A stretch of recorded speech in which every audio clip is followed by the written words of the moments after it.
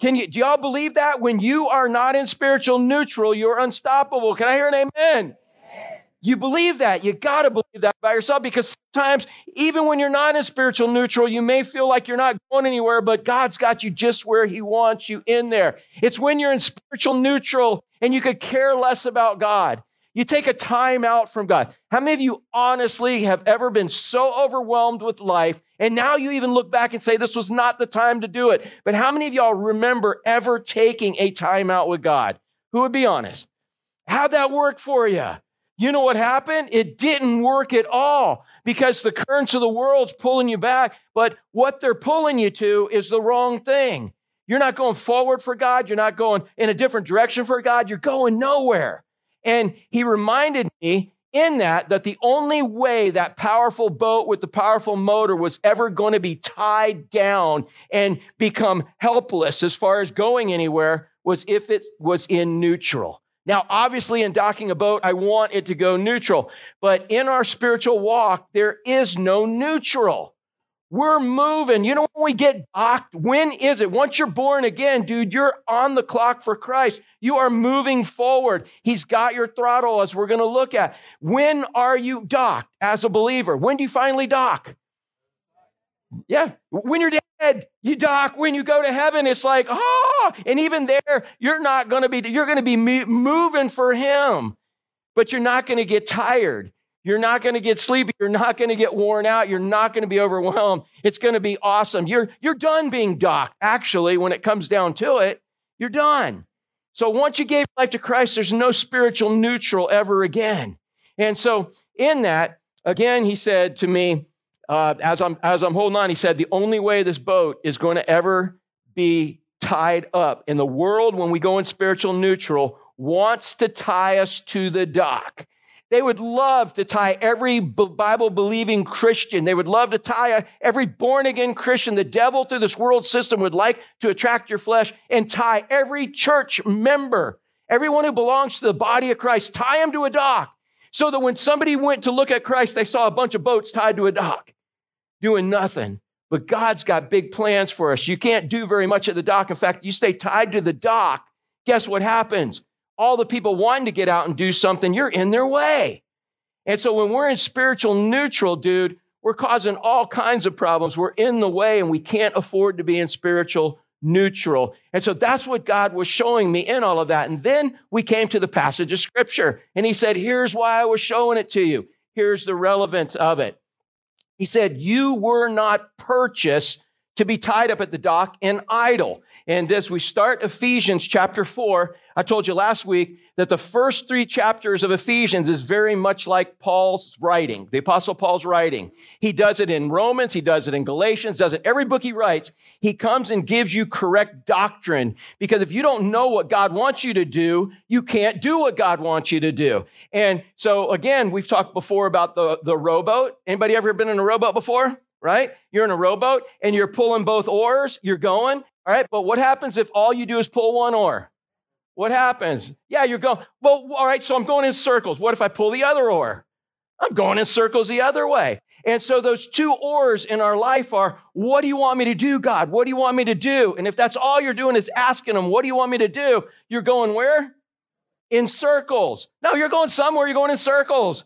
And you've got no control. But what if at the same time you're just, I'm doing this for you, Lord. I'm doing this for you. I'm doing this for you. But he never told you to do it. Where are you going?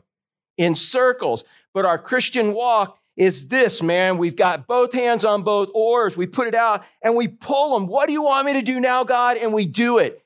And is it usually 5 or 6 strokes at a time, Ryan? Or is it 1 stroke at a time? 1. But do you know, Ryan, there are some people that actually get impatient with God.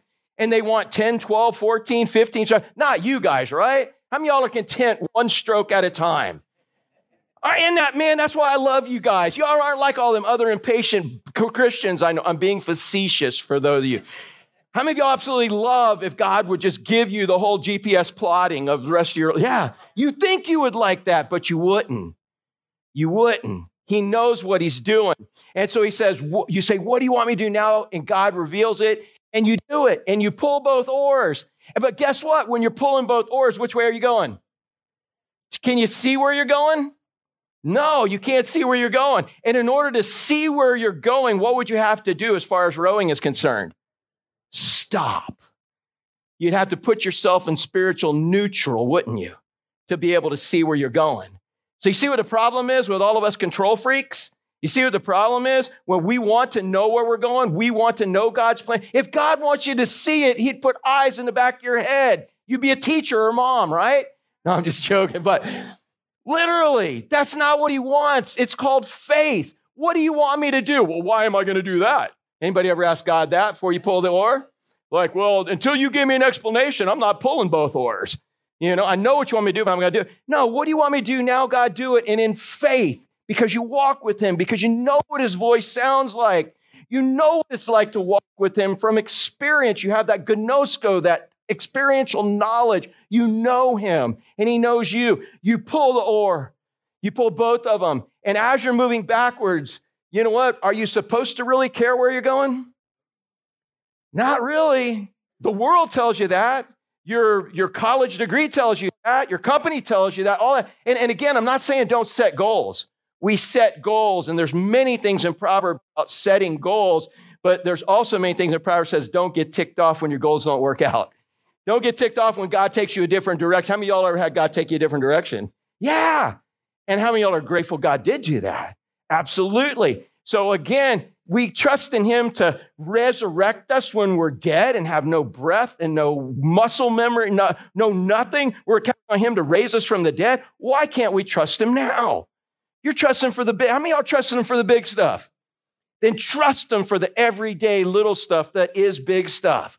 Because you can't trust him for that. I don't know how in the world you're thinking you're going to trust him when you can't do anything. But pulling both oars, we're going. What do you know where you're going? Not really. And if you stop rowing and you see the direction, like, well, I think I'd like to go over there a little bit. Anybody ever do that? So you change course, the course, right? You change it and say, oh, God's leading me over here. And you stop and like, oh, he's leading me over. No, is that God leading you?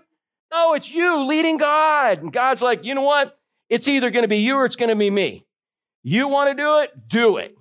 If you want me to do it, I'll do it. There's no in between in that. It's all or nothing. There's no neutral. That's putting yourself in neutral with God. No, you're going somewhere. You're doing something, but you're neutral with God. And so again, do you know where you're going? Not really when you follow him. Do you even know where you're at when you're in a rowboat? Sorta. You know there's water. You're in the water, right? Isn't that right? I'm in the water. Okay, cool. And I see a little bit here and there. But what do you know for sure when you're in that rowboat? You know where you've been. You see the wake of his faithfulness. You see what he has already done in your life. You see where he's taken. You see the results of following him. You see the benefits. You also can see the disasters you've made of your own life. Anybody ever taken the rowboat and gone your own way and it's been a disaster? That's why I got saved. It was like, God, I don't want to go this way anymore. I'm tired of rowing myself into trouble. That's the greatest thing for me about heaven is I'm never going to get in trouble again. Anybody else looking forward to that? Because I'm going to be perfect. And guess what? Y'all are going to be perfect, so you're not going to be ticking me off. You know it's y'all's fault, man. You're messing with, it's your imperfection that's making me not be perfect. Hey, no, that's not what it is. But don't we think that? Well, if that snowbird would learn how to drive, right, Mac? But now we have this bond, cheese and crackers, man. I'm the cracker and you're the cheese. And what an awesome relationship we have. All you Wisconsin people, y'all are my cheese. You're the cheese to my cracker, man. Amen? So here we are, man. We're rowing that boat. We're rowing that boat, man. And I don't know where I'm going, but can I trust the one that's leading me? Yeah, I'm trusting him for eternity. I should be able to trust him for this little 100 grains of sand that's left of life, if I even have that long. I should be able to trust them. So, man, what do you want me to do now? Do it. Moment by moment, give us this day our daily bread. We're going to see walk. And when you walk, how many steps do you take at a time when you walk? One. Now you got them fancy watches and all those things. We're like, oh, I did 8,540. That's all you did, man. But they add up, don't they? But it's one step at a time. So we pull the oar and we're going and we're moving and we don't know where we're going. We barely know where we're at, but we do know the wake of his faithfulness. How many of y'all can look behind your rowboat and testify with surety that you know where God has taken you and it has been some awesome places? Can anybody testify? I'm not trying to get a rah-rah pep rally, but reality, can you testify? Anyone? Yeah. We know that he's taken us places we could never go on our own. He's done things that we could never do on our own. Man, it's so cool to give him credit and glory for it all and be a part of things that are so supernatural that only he can get blamed. Amen? Yeah. So that's where we're at. You were not purchased by Christ. You were not picked by God the Father, and you're not being protected by the Holy Spirit of God, as we learned in Ephesians in the beginning. He gives us all that doctrine of our wealth in Christ. Now he's going to tell us how to walk in Christ. And so he says, you are not purchased. You are not being protected, and you were not picked by God so that you can be tied up to the dock and idle. Amen? Hey, my new motor. How many of y'all prayed for my new motor? Remember when I brought it up like just every once in a while in church? No, just, dude, that's life. How can you pastor a church without a boat? And how can you have a boat without a motor? Maybe a sailboat. But I'm just saying, man, what if I were to tell you every week, yeah, man, dude, this motor's so awesome. We backed up. I back up to Stan Blum. Oh, I got it down pat, man. I know just how much of my fender's got to be in there. I slam on the brake. It slides off. And then I push it off and I go and I tie it to the dock. Is that not an awesome motor, Steve? No. But that's what we present so often as Christianity to people. Oh, dude. They're like, well, dang, I'd rather be doing this or whatever. This is where we get our batteries charged. And we go out in life, man, and we crank up that motor, get it out of neutral, let God do what he wants to do. There's nothing impressive about a boat motor when it is at the dock. Hey, Gavin, you said, what was that? How did you test the boat? You do what kind of test? A sea test. Yeah. You didn't from the dock? Yeah, you got away from it. Where'd you go? Did you go out in the water? Did you fire it up? That's when you found out your gauges didn't work, right? But man, it was going. You sea tested it. You know, a faith that's never been tested can't be trusted. Dude, but can you trust the faith that God has given you? How many of y'all have had it tested and you know it works, dude? Oh, my goodness. Oh, with this boat. Oh, I cannot wait. Soon, God hooked me up with this $400 4-person tube and the ropes and everything for $50, brand spanking new. And oh, I cannot wait. You know what? I've tested this motor, and I'm pretty sure that it's going to yank any of you fully mature snowbirds around. I'm saying, any of you guys, I got room to talk. But I'm just saying, man, I could put anybody I want, and I'm pretty sure I have tested this motor to the point where I know it's going to yank this tube around. Who's signing up? First floor, man. All right, good. I see you guys. The rest of y'all are like, yeah, I'm going to kind of wait to see. All right. You were not purchased by Christ to be tied up at the dock and idle. That's not your purpose in life. So look at Ephesians chapter 4, verse 1. I'm going to try not to go as in-depth as I did, but man, I'm excited about Scripture. I don't know if you can tell that or not. So Paul says, I therefore, going through the first 3 chapters, because of all this wealth you have, here's what you get to do with it. It's not to be tied down at the dock and idle and everybody look and see how cool your boat looks. Dude, it's to go out and use it. I therefore, man, I'm a prisoner of the Lord. God puts me in prison here, puts me in prison. I am chained to a bunch of soldiers. Everybody in Caesar's house has heard the gospel. I'm now writing this stuff to you, which I wouldn't be. God's putting me where he wants me to do what he wants me to do in all of this. So he's saying, so I know there's a cost to it. I'm not just telling you to do something I wouldn't do. I'm not telling you to invest in a way that I wouldn't invest, and I already have. He said, therefore, because of what wealth we have, here's what I want you to do. I urge you to what? What's the next word? Walk. Because of the wealth you have in Christ, I want you to walk. Again, did he say, I want you to jump? Okay. It's going to take you 4 steps or, all right, 1, 2, How many of y'all like jumping instead of walking? You'd like to just cover more ground, right? Any jumpers here? Don't jump. No, dude, but that's it. He said, I want you to walk. I don't want you to do the long jump, as impressive as that is, and skip all those steps. How many of you ever have done a long jump and you ended up and you're like, okay, now what? And God said, well, you kind of missed the whole point. It wasn't about the destination. It was about the journey. It was about each step that I had you take. There was something to do in each one of those, something for you to learn, something for you to experience, some way for you to know more about how much I love you from each of these steps. Take it easy. Take it easy. I, a prisoner of the Lord, urge you to walk. That walking is active. It's not passive. And it's some of the hardest stuff to do in life is to walk. Sometimes it'd be easier to run or to jump or to fly to get it over with. Walking is mundane sometimes, but it's also when you see the coolest stuff, right? He said, man, I urge you to walk. And he said, in a manner worthy of the calling to which you've been called. Again, we talked about last week, this manner worthy is talking about the scales that you used to see at the supermarket. You used to see sometimes you still see it at a produce place. You see it and they would put like a pound of cabbage over here. And if you had a pound of cabbage, how much weight would you have to put over here to find out you had a pound of cabbage? A pound, right? So if your faith that God gave you is only worth a pound, then only put a pound on there, and that balances it out. But what if you got 10 pounds of cabbage on that side? Dude, how much weight do you need to put to balance that out?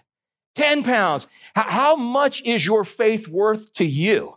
Knowing that you could never balance it out. Knowing that you could never pay it back, you're not being expected. But what he's saying is, I want you to realize what you have in a faith with me and in eternity in heaven with perfect people in a perfect place forever. I want you to realize what you have, and then you give me the other side of the scale while you're here on this planet to show me how much you think you got. You know, if you give God that much, what are you telling him he's worth? That much. You give him this much. What are you telling him he's worth? More than that, right? That's what this says. Walk in a manner worthy. If he's only worth Sunday morning to you, if he's only worth 5 minutes in a devotion, if he's only worth, a little short prayer, then give him that. But you know what? That's all the worth you're going to probably realize from him. When you give him it all, dude, you start realizing how much he's worth. You get out of it what you put into it. Can you outgive God? You can never even put enough on that scale to weigh out what you already have, but he wants you to realize what it's worth to you. He says, so walk in a manner worthy of the calling. So the manner in which you walk, you're showing everyone, including yourself, how much you think your relationship with him is worth. So here's a personal question I don't want you to answer out loud. Personally, right now, ask the Holy Spirit to reveal to you by your actions how much your walk with him is worth, how much the calling to heaven is worth in him. So he said, walk in a manner worth the calling to which you've been called. The calling to which you've been called. The calling is, again, heaven. You have been called to be a child of the kingdom, and one day, very shortly, you will be in heaven. Look around. How many of y'all think there's some people going to get there quicker than others? I'm just saying, man. And you can't tell by the age, man. Anything could happen. But the fact is, we're all going to be there. We're going to meet our Maker. If you've got Christ, you're going to heaven. Anyone without Christ is not. That's what Scripture teaches. It's not my words, it's his. He's the one who said, I am the way, the truth, the life. No one can come to the Father except through me. You either have the faith to believe that or you don't. If you have the faith to believe it, God gave you that faith. And if you truly believe it, man, walk in a manner worthy of the calling to which you've been called. Eternity. Dude, I'm getting ready to go on a pretty cool vacation, little vacation they got us for Christmas. And of course, they're going with us, and that's awesome, man. Can't wait to take Keone to the fort and see pirate stuff and all that. But man, I'm getting ready to go. I think this place is in Mill Creek, man, somewhere, and that used to be like Redneckville. In fact, my first day of college, I got beat up by a bunch of guys from Mill Creek. I'll tell you that story later on the boat or whatever, but Now it's a golf community. So I'm actually going into a giant golf community that they ruined good pasture and built condos in the middle of nowhere. And so y'all pray going in the middle of a golf community. And I don't even have golf shoes, man, or golf pants or none of that. Some of y'all could loan me some, right? But dude, we're going to be there. It's going to be beautiful. I looked at the place we're staying, man. They got a big old bathtubs. You're like, I got a big bathtub, man. Well, you ain't never invited me, but I'm just saying, dude, these are indoor hot tubs, man. That's the way I look at it. No, but they got all kinds. It's a pretty cool thing. And I just get to get away for a couple of days. Get to go to St. Augustine downtown in my old haunt because I played baseball at Flagler College back in the 80s. And I lived in St. Augustine for 7 years, thought I was going to stay there. But God brought me back to Orlando to save me. But it's going to be a cool trip. I'm looking forward to it. But guess how long it lasts? Scott, how long is it going to last? 2 days, dude. I'm spending the night, and tomorrow night, Tuesday, I'm going to be like, all right, let's go home. Heaven, how long is that going to last? All expense paid trip to paradise. Yeah, I'm going to kind of want to, while we're there at St. Augustine, I'm looking forward to maybe Columbia Restaurant. And all I'm looking for, man, when I was poor working at a kite shop, this one old lady, she used to hook me up with a thing of black beans and a little loaf of Cuban bread. And I lived off that forever. So that's all I really want, but I want to eat that at Columbia. Man, I hope we can afford it. Am I going to worry about affording anything in heaven? No, all expense paid trip to paradise for how long? How much is that worth to you? How much? It's worth everything when you realize that's why we read the Word of God. That's why we learn about God. That's why we encourage each other. That's why we walk with Him so He can show us how awesome He is. And it's like, oh my goodness, this is so worth it. So he said, as a prisoner of the Lord, I urge you to walk in a manner worth the calling to which you've been called. So check and ask the Holy Spirit to show you how much worth His calling on your life is. But in order to fulfill our purpose, we weren't bought and purchased to sit at the dock and idle. So what were we purchased to do? We were purchased to be used by Him. To fulfill our purpose, Christ must have complete control of our helm. That helm, dude, as far as I know, help me out with my terminology, Captain Mac. Dude, on my helm, I've got a steering wheel. And does God have your steering wheel? Or do you got a steering wheel? God's turning this way, and you're like jerking the steering wheel over here. How many of y'all are a jerk when it comes to steering? No, I'm just joking. But yeah, you're jerking around over here. Dude, we're going to find out, man, when God's steering, dude, it's smooth. How about on the throttle, man? You ever been on a boat with me and I accidentally jammed the throttle forward? What happens when I jam the throttle forward, Captain Mac? What does everybody on the boat do? Whoa, they fall backwards. When God's got the throttle, dude, you're not falling backwards forward. It's just like, woo, and you're like, yeah, this is cool. It's not jerky like that. So to fulfill our purpose, Christ must have complete control of the helm. You know what else I have on my helm now that I never had before? Dude, I have a horn. Dude, that horn is so awesome, man. Y'all are like, dude, you're supposed to have a horn legally. I did have one of these, but have you ever seen people abuse a horn? Have you ever been honked at out in the road? All right, and when I went to Trinidad for the very first time, I saw for the very first time in my life people using horns appropriately. Literally, everybody's honking, but it's in a good way. It's like, dun, dun, dun. They know how, they have finesse when they touch a horn. America, we're like, some of y'all even put truck horns in, and you're like, you hear a big truck, and it's like a VW behind you. You're like, dang. But there, it's the finesse. It's like, little means, hey, I'm getting ready to pass you, so pay attention to me. Man, you hear a truck coming down the mountain in Jamaica. It's like, he's not being rude. He's telling you, find a place to come over because there's only room for one of us, and you got a better chance of stopping than me. And so it's an informative thing. And so there's finesse on that horn. I'm getting used to my horn button on the boat because first time I'm doing it, first of all, I got to realize where the horn is. And anybody sitting in that seat in front, they get it right in their ear, don't they, Ashley? Yeah, are you still deaf right now? Yeah, but every bit of the helm, from the bilge pump to the horn to everything, he's got to have control. in all of that. So to fulfill our purpose in Christ, Christ must have complete control of our helm. Look at these next couple verses real quick before we get into the new stuff. This is where we kind of ended and started last week, but it says, with all humility and gentleness, with patience, bearing with one another in love. I'll just go ahead and read it. It says, eager to maintain the unity of the Spirit in the bond of peace. So let's look at this because what he's telling us, what it means to have humility is Christ has complete control of your helm. He has complete control of your helm. And if you're a leader, you've got to let Christ have complete control of your helm. How many of you have had control of your helm and you have had jerky movement?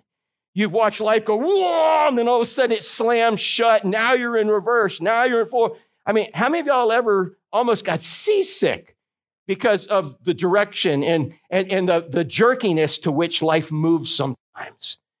When God's moving, he's going to be the master and he's going to have a smooth control of that helm. But we've got to let him have control. What if God is moving forward, but he's going faster than we like? Anybody want to grab the throttle and yank it back? Any of y'all ever done that? How about if God's not going fast enough? Any of y'all here experience that where God's not going fast enough and you're putzing? You're putzing. You're like, come on. We're going to talk about that with patience in a minute. How many of you have ever taken the throttle or helped God out and pushed the throttle forward? You ever done that? And all of a sudden, you're jerked back again. You're out of control. God can steer, God can do it, but the fact is he needs to have total control of our throttle. And he only has it by humility. Humility is putting God first, others second, and then we are last. We are third. That is what the entire Bible teaches. You love the Lord your God with all your heart, with all your soul, with all your mind. Who do you love next? Others. You're like, well, what about me? Oprah said I got to love me first so I can love others. No, that's straight from the pit of hell. The world says they're upside down. They're like, I got to love me. I got to have my self-esteem. I got to have all. Once I'm good, then I can love others. How many of y'all ever been good? How many of y'all ever achieved that for more than 5 minutes? Right? It's to get you on more prescriptions, more programs, more plans, more promotions, more whatever. You get good, then you'll be good enough to help others. No, I'm going to tell you what happens. When you give your life to Christ, how many of y'all did he change your desires when you gave your life to him? Yeah, he changed your desires. He gave you the desire and ability to do what would keep you out of trouble, the stuff that was good for you. And then you do that good, and guess who it's for? It's for him. But he uses you to do it for others, and there's a benefit to that. How many of y'all like people that do things for you? All right, let me ask you a question, because that sounds like kind of like you're a sponge, right? Yeah, I only like people that do something. That's not what I mean. How many of y'all like people that are only out for themselves? All right, so who would rather hang out with people that are always trying to do things for them or hang out with people that only do stuff for themselves? Which one you want to be with? Yeah, in fact, that's what the word submission means in Scripture. Wives, submit to your husbands. Employees, submit to your employers. Children, submit to your parents. And he says, all of us submit to each other. And that word submit's a military term that means to line up underneath somebody and do everything in your power to make them a success. Dude, Bonnie, do you not want to hang out with people that their whole purpose in life is to make you a success? Would you rather be with those people that are trying to make you a success with everything they do, or people that are always trying to make themselves a success? Yeah, everybody likes that. And that's what our relationship with everyone is supposed to be like. And you know you're filled with the Spirit when that's how you are acting. If it's all about you, dude, it's not happening. So he says, with all humility, here's what's going to happen. Gentleness. You're going to know you're humble because you're gentle. That's the word meekness, which is power under control. The throttle is gently going forward, gently going back. If you've got jerking going on in your life and you're seasick from the motion of not knowing where I'm going and what direction I'm going, chances are you're the one running the throttle. You're the one that's steering, because you don't really know where to go. This looks good. Oh, no, there's a buoy. This looks good. Oh, you don't know where you're going. God knows the future. He knows the past, the present, and the future. Let him have the steering wheel. What's it called, Captain? The wheel, give me the official nautical term for that. Is it steering wheel? Helm. Yeah, okay, that's the steering wheel's a helm. I just thought the whole thing was a helm, bro. See, y'all got a lot of working to do on me. The wheel. Yeah. Let Jesus have the wheel. Somebody ought to write a song about that. Y'all seen the meme, though? Have y'all seen the meme where somebody's flying in an old car and the right front tire flies off? And they're like, not that wheel, Jesus. Jesus, take the wheel. Yeah, I took one, man. Now what you going to do? With all humility, gentleness, and patience. Patience isn't in a hurry. How many of y'all are patient, but you're not in a good mood when you're patient? All right. I can wait as long as it's going to take. How much longer? You know, it's like you don't actually push the throttle forward, but you're a pretty grumpy cuss when it comes to just sitting there. You are not fun. And the person driving, Jesus is like, believe me, I cannot wait to get you out of the boat. No, it's not doing that. But you know what I'm talking about. Patience can endure. Patience. You know you've given the steering wheel to Christ because you don't care how long it takes. You don't even care if it's fixing to happen right now. How many of y'all freak out when it's like, okay, make it happen. All of a sudden it's happening. You're like, oh, not yet. He's like, well, dude, you were like in a hurry. Now you want to wait. It's like the weather, man. Aren't you glad God's in control of the weather? Well, y'all want it hot. Now you want it cold. What do you want? When you want what God wants, you get what you want. That's what humility is, turning the whole helm over to God. Letting him run the throttle, the steering wheel, the horn, the bilge, the whole 9 yards. And he's moving smooth. And you're patient. You don't care that it's going to take 20 more minutes in 5-foot chop, Barb, well, man, because Bill and them, they only come out to Fort Pierce if it's less than 15. Why is that? Have you been to Fort Pierce and back in more than 15-mile-an-hour winds? And Barb, what was it like? Yeah, white knuckle. It was treacherous. But again, some parts of life, you're bouncing on the chop, dude. But progress is direction, not speed. And you're moving forward. But it's like, I wish it were 5 more minutes, but God says, no, you got about 20 more. But believe me, in that extra 15 minutes, he's teaching you something. Trust him. And what he taught y'all is don't go out in more than 10-mile-an-hour winds, right? Y'all are sharp cookies. All right, but with all humility and gentleness, with patience. And look at this, holding others up, bearing one another. Who are you not bearing if you're bearing one another? Yeah. Steve, I was going to say, can you come lift me up? You could, but they'll get the picture. No, it would be so awesome if you two just lifted me up. Hey, come over here, man. They got to have this mental picture here. All right. I'm trusting you guys. Don't drop me. All right. So I'm not sure how you guys are going to do this. All right. They're lifting me up. Woo, nothing's hanging out, right? Woo. All right. If they're lifting me up, who are they not lifting up? Themselves. And guess what? When they put me down, gently. All right. God doesn't always do that. When they put me down, guess what? There's somebody else to be lifted up. How many of y'all know people that you could lift up spiritually? Yeah. And if you're busy lifting others up, who can you not have a pity party with? Yourself. That's why he says bearing with one another. Bearing is active. Bearing with one another in what? Love. Not in, well, I hope this is worth it, man. Everybody, hey, y'all, look at the YouTube video. There's not much notoriety in lifting me up, unless my pants split, but that would have been something. But fortunately, they did not. But bearing one another in love. And this love is agape love. This is God love. It can only come from one source, which is God. You don't have it in you even as a believer. You can't muster it up in your flesh. You have to go to God and say, God, I need this agape love to be able to love somebody that's not being lovable. Because if you're bearing them up, they're not holding their own. They need work. They need something they can't provide, or maybe they don't want to. You're lifting them up in love, that God gives you love for them. Man. And if you're busy doing that, you know what that shows? It proves that you have humility. It proves that God's got your throttle. Hey, God, I want you to lift these guys up. Oh, really, dude? I already did that once. Hey, God, I want y'all to lift me up again. No, I'm messing with you. I just did it. God wants you to do it again. I just did it 3 times, one service. God wants you to do it again. And if God's got the throttle, you just keep doing it. But if you're busy lifting others up, who can you not be in a pity party with again? When life turns around and it's all about you, Christ does not have the helm. Oprah does. I don't even know. Does Oprah even still have a show, or Dr. Phil or any of those guys? He's running something, but I'm just saying that's the world's philosophy. Love yourself. And once you're full of enough love, like a juicy mango, you can squeeze it out on everyone. And then if you got time, love God. No, it's backwards. It's backwards. It's backwards. God says, love me, dude.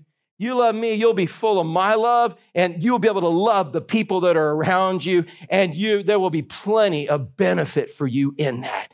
How many of y'all ever had God use you to love somebody?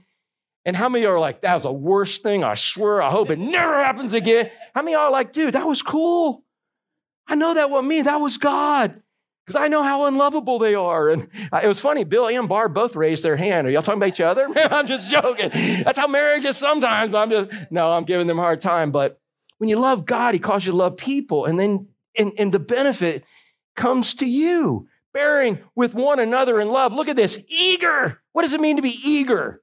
It means that's your one-track mind. You're like, dude, okay, I got to do this, but I'm eager to go do this. Man, you want to go do this. This is your priority. Eager to maintain. Maintain is maintenance. On a boat, dude, on the boat motor, there's lots of maintenance to do. What happens if you don't do the maintenance? Yeah, Bob, if you don't ever change the oil until it really needs to change the oil, it might be too late, right? You don't change the bearing. You don't change the seals. Oh, well, I still had a little oil in there. Why do I need to change the seal? Well, it's all gone now. Let's put a new seal. But what? You've messed everything else up in the motor. Maintenance is part of your spiritual walk.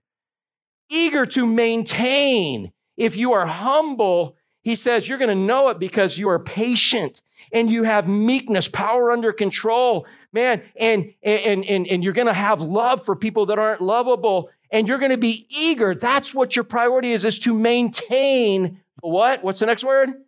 Unity. Does not the world want unity? I read where every single peace treaty that's ever made, and y'all do this in Homeschool Project, look it up for me because y'all are at that age. See if you can ever find a peace treaty that was made by anyone that's still good. I had read recently that every single peace treaty any government, anybody ever made has been broken. You can't do it without the principle. But there might be some, it's just nobody, maybe they just don't live together anymore. I don't know. But I'm just saying, eager to maintain the unity. Not unity where, okay, well, you believe in Christ, I believe in Buddha. Okay, so let's create a new Buddha Christ.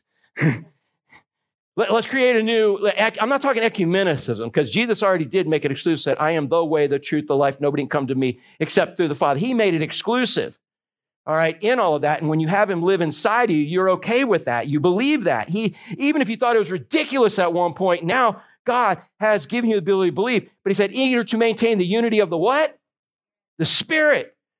The Spirit is God the Father. The Spirit is Jesus, the Trinity. We don't understand it. One day we will in our finite minds be able to, but we know that's God. And so you give God the control of the helm. So the Spirit has control of the helm.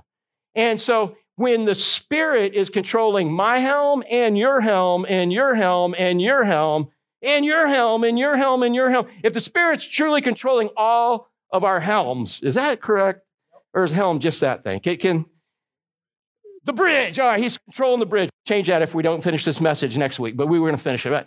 If the Spirit's controlling our entire bridge, all of us, are we going to be fighting? No. But Marissa, are we going to all be doing it exactly the same?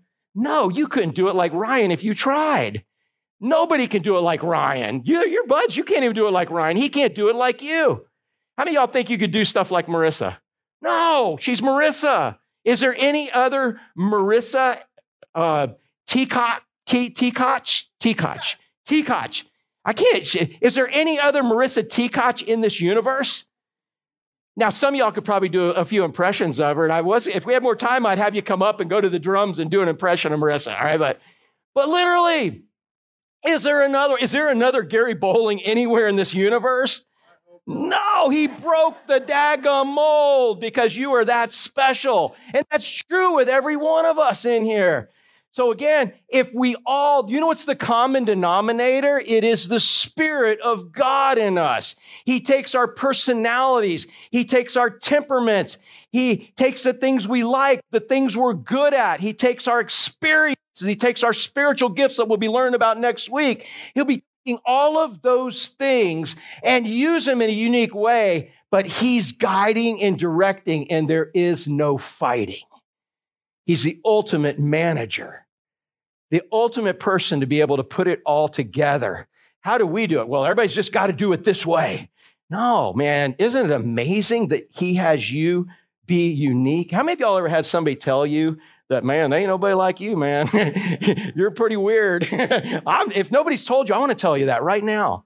I am looking at every one of you, and y'all are weird in a good way. You're different.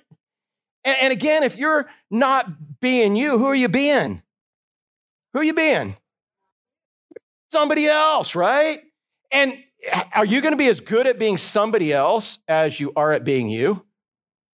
And if you're not being you, and you didn't even think it was worth being you, Paige, I'm not picking on you on purpose. I'm not saying, oh, yeah, Paige is we've been dealing with this. She's like schizophrenic and all that. No. If you're not being you, and you don't even think it's worth being you, is anybody else going to try to be you? No, dude. And if you weren't necessary, would God have made you? Yeah, he made you. You're necessary, and you're the only one who can be you, so be you. Look at Alex. He's being Alex, right? Does Alex have a problem being Alex? No. and I'm just saying that's who we've got to be, is who God created us to be. But we're filled with the Spirit, and he uses us to accomplish things in the way, but it's all the same thing that we accomplish, as we're going to see when I get to this new stuff. I promise it's coming. Eager to maintain the unity of the Spirit. And you know how you know it? You have peace. It's in the bond of peace. Because even though you want to do it this way, you want to do it this way, guess what? We have peace. Peace is a fruit of what? The Spirit. When you're full of the Spirit, you have love. Have you heard that today? You have patience. You heard that today? You have goodness, gentleness, meekness. You have peace. You have all these things. He's talking about the fruit of the Spirit. It only happens when you give Jesus total control of the helm in all of that. So when Christ has complete control of our helm, we have only one purpose, and that is to become a rescue ship for Christ, not a cruise ship. I want to address that just a little bit. How many of y'all remember The Love Boat? Y'all remember that show? Anybody old enough to remember The Love Boat? If not, dude, go find it. It's hilarious, dude. First of all, there was a totally politically incorrect guy named Tattoo that they would say today. And you remember what he used to always say at the beginning of the show? Help me out, help me out. Come on, say it like you love it. The plane, the plane, the plane. That's how it all started out. This little short dude named Tattoo. I can't even believe I remembered that. Don't hold this against me being political, but you remember, dude, there would be that was Fantasy Island? See, I didn't remember it, but dude, they were the same, all right? Yeah, they were the same, man. It was like a sequel, but anyways. All right, so it was Captain Stubing. He was on the Love Boat. Oh, who were the other Love Boat guys? Help me out. Oh, Isaac. Isaac was cool, dude. I wanted to be a black guy because of Isaac. I'm just saying, Isaac was cool. And I wanted to be like Isaac, man. But I knew I never had any hope on that, right? And so anyways, but everybody on the Love Ship, from Captain Stubing all the way down, what was their whole goal in life? To make everybody happy. Yes. Well, he was supposed to put a mint on your pillow and have your little towel made into like a flamingo or something, and change the temperature, make sure that you had activities you liked and tailor-made for you. How many of y'all ever seen people try to treat a church like that? Yeah. I'm going to have to go back and watch that Fantasy Island. Yeah, you're right. The plane. Same thing. It's an island where their whole job was to do what? Make you happy. You know what? I heard this in seminary. I heard it later from some guy who was an evangelist. And you know what he said to me one time? He said, here's what the problem in church is. He said, you pastors, you think your job is to comfort the afflicted. You think your job's to comfort the afflicted. He said, you know what my job as an evangelist is? To afflict the comforted. So I don't know what I am, man. I hope you know I love you, but with the word, man, there needs to be comfort, but there needs to be conviction. We preach the truth. And if it's what you're doing, you're like, yeah, right on. If it's not, you're like, how am I going to respond to that one? But yeah, the pastors became people like love boat captains. They became Captain Steubings, where, is the temperature okay? Oh, hey, everything is about your comfort here. Have you gathered that that's what we're doing right now? I mean, that's why we're so prompt and timely for those of you looking at your watch right now. I'm just saying. I hear your stomachs rumbling. They've only got one verse left. But again, this is what God told us to do. If you want a church that has an order of service down to the second and it's on the clock, actually ticking down, which actually I have a clock here, but they don't show you that one. It's like, you want that. There's 100 churches like that. And again, I'm not trying to say go, and I'm not trying to be, I'm just saying as best we can, we're doing what God wants you to do in all of this. So I'm just saying when Christ has complete control of our helm, we have one purpose. My purpose is basic training, and then it's specialty training. We're in the military. We are soldiers in the Lord's army, and our training is the Word of God. How many of y'all, if you were really going to go get deployed into the Ukraine or whatever, you'd like the guy say, yeah, just here's the highlights. go wing it. Go figure it out on your own for 5 minutes a day. Here's the manual. Go read it on your own. How many of y'all like that? Or would you really, when it's a life and death situation, how many of y'all would like to have some in-depth training? That's what this is. You're in a battlefield between God and the devil, and it starts in your mind. That's why our mind's got to be renewed by the Word of God. So, man, we only have one purpose. And if you didn't know the Word of God, you'd think you had a purpose. Church was where you pay the big bucks, they hire the big people, they do all the ministry, and you are just satisfied. That's not it. You are not purchased by Christ to sit at the dock and idle. You give him complete control, and he's got a plan for you. And every moment of every day, you're going to be involved with something that you're going to one day have to give an account to him for. How did you use your life? How did you use the resources? How did you use the wisdom? How did you use everything that you have? And what is it that you want to hear from him? Yeah, well done, good and faithful servant. What moment of your day are you not going to be accountable to God for? You're going to be accountable. That doesn't mean you lose your salvation. But man, you are on a mission.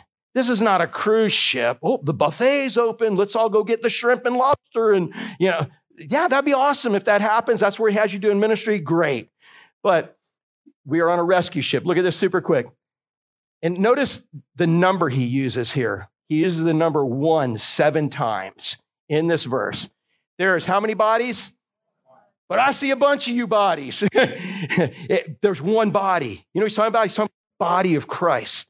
The universal church, not that the whole universe is part of the church, but every single person that he has picked from before eternity, that Christ has purchased and the Holy Spirit is protecting, according to Ephesians 1. Every single person who by grace, who has given the life to him and said, I surrender everything I know about myself to everything I know about you. I don't know how it's going to work out, but dude, I'm tired of being the boss and I'm yours. Everyone, how many of y'all done that before? Anybody done that? Dude, we got a bunch of lost people in here, man. I'm just messing with you guys. But listen, anyone who's done that, you are part of this one body. So how many churches are there? There's one. Tons of denominations, tons of things. And you know how most all those things got started? Because somebody made it more about them than they made it about God. Because there's one body, he says. And that's what we've got. But when all of a sudden my preferences take priority over God's principles, guess what? I'll go start my own church. But it's all about being one body for Christ. We can look like, dude, there can be a sweatpants church. Zane's pastorate. I'm just like, you can wear shorts and no shoes church. You can have a foot. Well, it's not about those things. What it's about is the one body, believing the same thing because God has put it in your heart and soul. One body. And look at this. One what? One Spirit. There's only one Holy Spirit. And so if I'm full of the Spirit and Gavin's full of the Spirit, is it two different spirits, bro? No, not if it's the Holy Spirit. And he's not going to cause us to go against God's word or fight each other. He's going to create unity, one body. That's all of us. We have one spirit in that one body. And he says, just as you were called to the what? One hope. What is our one hope? According to Jude, what's the blessed hope? The only hope is that you're going to end up. How many of y'all are hoping that you get to stay here on this planet forever? Yeah. We're going to turn it around. It's all going to be good. We're going to be back to normal. I really hope you don't believe that, because I don't even know what normal was or is. It's always, look at history. History repeats itself. The only thing we learn from history, we don't learn. So again, you want to be in the cycle, figure out where you're at and make the best of it. But this is not my hope. This is not my home. My home and my hope is where? Yeah. Dude, you're going to be perfect. Can you believe that? You realize, again, not you particular, but I know your heart. You know you're not perfect, right? There are some people that try to say, oh, yeah, I'm perfect, and they convince themselves they are. You know better. I know better. But in heaven, we're going to be perfect. And you know what? Marissa, can she ever get on your nerves? Can she ever get on your nerves? I'm just going to say yeah, because she gets on mine sometimes, but I love her. That's who she is. There's her dad. Her dad loves her, but yeah. All right, so have I ever got anybody's nerves? Yes, right now I'm on your nerves. Yeah, but guess what? In heaven, she's going to be perfect. And you're going to be perfect. So it's all going to be perfect. And God's going to be perfect. And heaven's going to be perfect. And it's going to be forever. That's our hope. He says, and you go look anywhere in the New Testament on that word hope, that is what the New Testament writers, that even in Hebrews chapter 11, the hall of fame of faith of all the Testament saints, their hope wasn't in what they were going to accomplish here. They were a small part of God's bigger plan, and they were looking for the city that God built later. They were looking forward to heaven. Man, we're one body, one spirit, and just as you were called to the what? The one hope, which is eternity in heaven. That's forever, dude. That's it. He said, just as you were called to the one hope that belongs to your call. He says, one Lord. All right, so he switches from the Holy Spirit now to Jesus. One Lord, one faith, one baptism, one Lord. What does the word Lord mean? Boss. One boss. How many of y'all like when somebody gets promoted at work and now you got 3 bosses? Oh, how easy is it to please all your different bosses? We live for an audience of one. We have one Lord. He is our boss eternally over your other boss. Guess what? You're pleasing him. You're doing what he wants you to do, and it doesn't work out with earthly boss. Maybe you're not supposed to be there. Maybe God's got another place for you. But you can't show me anywhere in Scripture where it says, don't seek first, don't seek always, don't seek the kingdom of God and his righteousness, and everything will be out. You can't tell me that's not our job. So he says, one Lord, one faith. And the faith is in Jesus Christ as being our Savior. And when he talks about one baptism, that baptism is either talking about when you get saved and now you are baptized into the body of Christ, or it's talking about your water baptism that represents that. But what that word baptism is talking about is when you became part of this one body, that you now believe this one faith and you believe there is one Lord, one boss, and you had the desire and ability to follow him. One God. Now he went from the Spirit to Jesus. Now he's going to God the Father. Look at this. One God. How many gods are there? Yeah, the world doesn't believe that. Man, you can go this way, you can go this way. God made himself exclusive, and if you're a believer, he gave you the desire and ability to believe it. If you cannot believe that, God didn't give it to you yet. But if you ever do get the desire and ability to truly believe you need a Savior and Christ is it, dude, you got to go for it. He said it's like the wind. You don't know when it's coming. You don't know when it's leaving, but you know when it's there. And if you're like, dude, I'll fly a kite another day. Guess what? There may not be any wind tomorrow. And without him giving you a desire, you can't give your life to him. He said, one God and Father of what? All. He's totally sovereign, totally in control, who is over all. So what's he over? Everything. And he is through all. So he's everywhere. He is all that there is. Now, again, Here we go. We'll use this. What does Zane call this thing? The praise kettle? That's cool. That's his word, man. This is actually the joy bucket for some of us. And back in the day, we had a praise jar that was beautiful jar. But one day I got excited and I kicked it over on accident and I couldn't put it back together. Nobody donated enough gold to put it together with gold filigree, and we didn't think that, hot glue would look good. But so in this, if you will, in Ephesians 1:22, I think it's in the Message, somewhere right around there, he says, what? You guys are mistaken. He said, the church is not peripheral to the world. The world's peripheral to the church. In other words, what that means is he said, here's the church. And by church, I'm not talking about Driftwood. I'm not talking about Baptist, Episcopalian, Catholic. I'm talking about the body of believers that we already covered. He said the church is not peripheral to the world. The world's peripheral to the church. So here's the church. Here's Christ. And everything that is not in Christ is hanging on the side.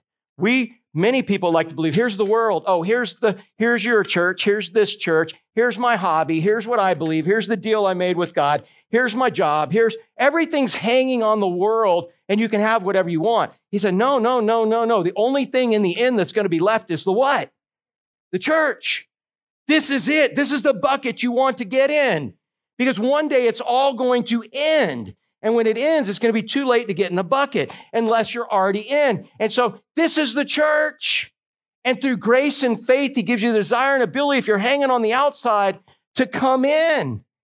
But God uses people. How many of you came to the Lord because he used somebody to bring you to the Lord? Very few people get saved by themselves. It's somebody who tells them, somebody praying for them. Somebody says, here's what the Bible teaches. And you're just like, whoa, where do I sign? It's like, all of a sudden, it's not foolishness anymore. It makes total sense when the Holy Spirit does that in your life. And so all of a sudden, you are now in Christ. And how long, Scott, are you going to be in Christ? Forever. Can anybody pull you out, Steve? Once you're in, you're in. And when it's all over, guess where this bucket in Christ is going, y'all? It's going to heaven. Unfortunately, anything and everything, from people to souls to possessions to anything we're selling our soul for, everything that's not in this bucket is destroyed. And if it's a person and their soul, they go to hell forever.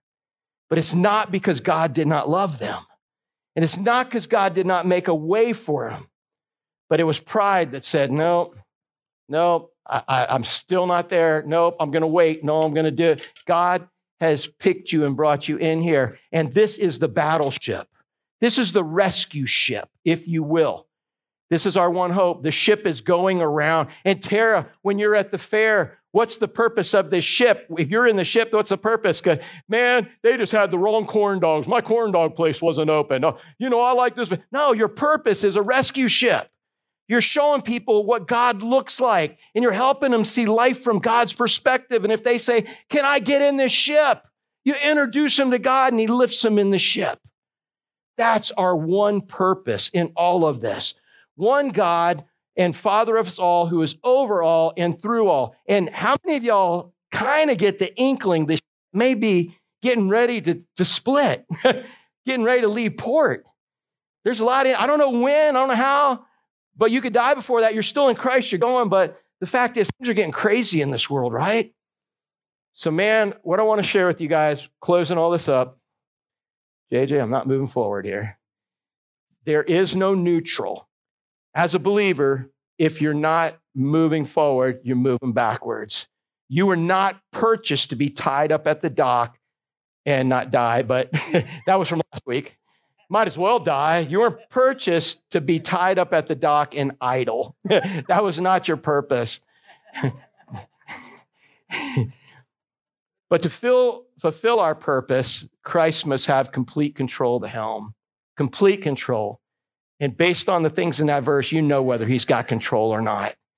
And when Christ has complete control of our helm, even though we're all radically different, he's got us on the same mission. Your ship may look a little bit different, man, but you know what? It's a rescue ship. And you notice when we kind of make life about us and it's about a cruise ship, we know that we need to have revival. We know we need to turn it around, because when we love God, he calls us to love others. And when we love others, man, the benefit comes from us. Don't let the world turn it around. So we're a cruise ship, not a rescue ship. Let's bow for prayer.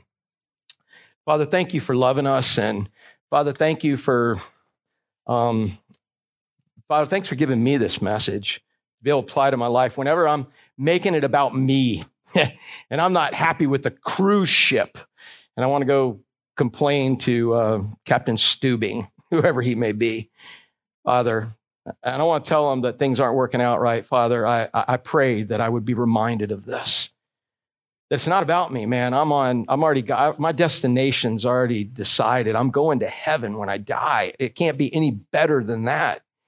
And Father, as a believer, help me just look at that as my blessed hope. Help me recognize selfishness in my life and allow you to turn that into selflessness. Father, I pray you do that with each of us. And Father, that as we're here on this planet, it would be about others and not ourselves, because that's what your word tells us it should be. So help us use that as an alarm. I pray, Father, if there's somebody here that's not sure that they're in the body of believers, they've never surrendered everything they knew about themselves to everything they knew about you, no matter how much that was or wasn't, but they've never just surrendered.